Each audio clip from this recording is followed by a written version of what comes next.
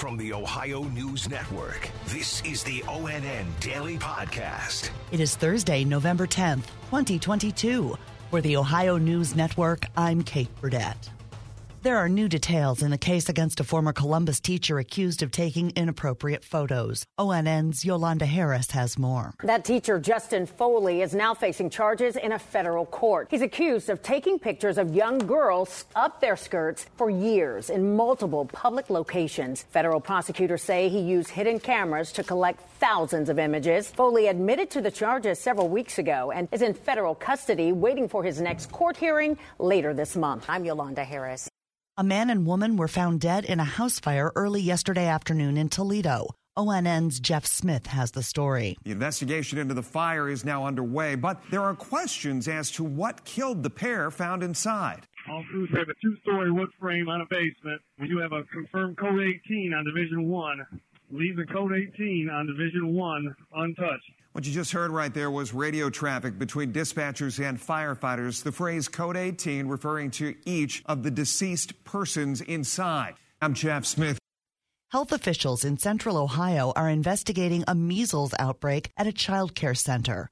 ONN's Andrew Kinsey has more. The city of Columbus reported 4 confirmed cases, all in unvaccinated kids who attend the same daycare and were under the age of 3. The facility is temporarily closed while Columbus Public Health and Franklin County Public Health complete contact tracing. An important reminder for parents, measles spread easily. Symptoms appear a week or 2 after exposure and include fever, runny nose, and red eyes. A few days later, a red rash typically appears. If you're experiencing symptoms, you should call your doctor, and if you're seeking protection, ask your doctor about vaccinations. I'm Andrew Kinsey.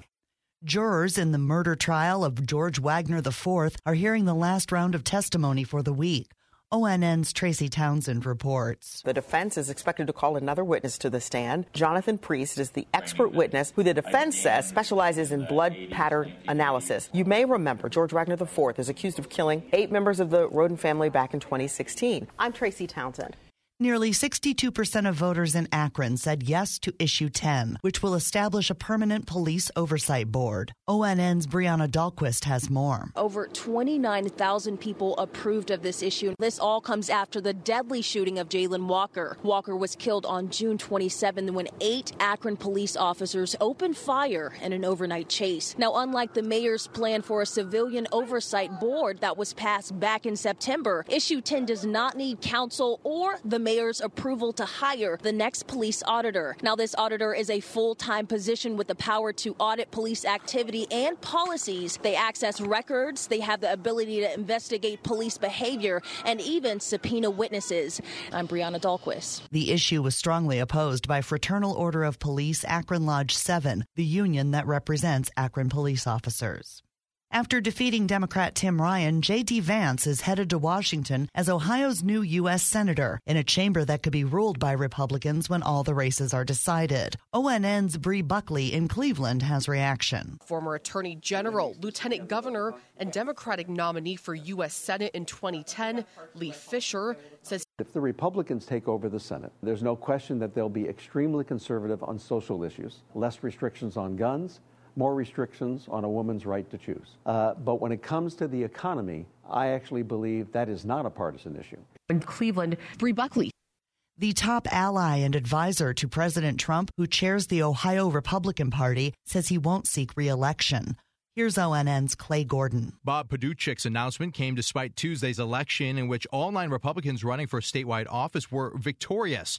In a letter to state executive and Central Committee members, he said it's time for new leadership. Paduchik has faced criticism and litigation from some party insiders for his endorsement decisions and handling of party finances. He managed to avert an attempted ouster in September with a procedural maneuver, which put off a vote on a new chair until January. I'm Clay Gordon. A major employer is vacating its offices in downtown Cleveland. ONN's Dave Chodowski has more. Medical Mutual announced plans to further consolidate operations and is leaving its downtown Cleveland headquarters. In a statement, the company says a majority of staff is on a hybrid schedule or working from home. The affected 250 employees will be moved to the company's Brooklyn location starting in January. I'm Dave Chodowski. Toledo's Cherry Street Mission serves 300 people who are experiencing food insecurity each day. But Ann Ebert, the mission's CEO, says they are desperately in need of food donations and volunteers right now. ONN's Amanda Fay reports. Right now, the mission only has 12 turkeys. We're told they need about 1,000 to get through the holidays. The CEO says the mission has seen a 76% increase of people in need. So an extremely high level of need, both in people who are experiencing homelessness, but also in people who come just for a meal to our cafe and need to supplement their own food budget.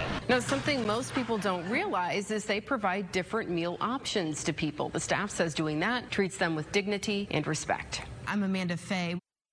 And the second-ranked Ohio State Buckeyes play at home at noon on Saturday. Here's ONN's Dave Holmes. The Indiana Hoosiers are not having a good season, to put it kindly. They've lost 6 straight games by a combined 99 points. But Ryan Day isn't going to be overconfident. Early in the season, they beat Illinois, and Illinois is having a heck of a year. You know, they got after them, and so we gotta make sure we're showing up. We know that there's a lot of things here to grow from last week, but they're going to give us their best shot, just like they always do, and it's always a battle. I'm Dave Holmes.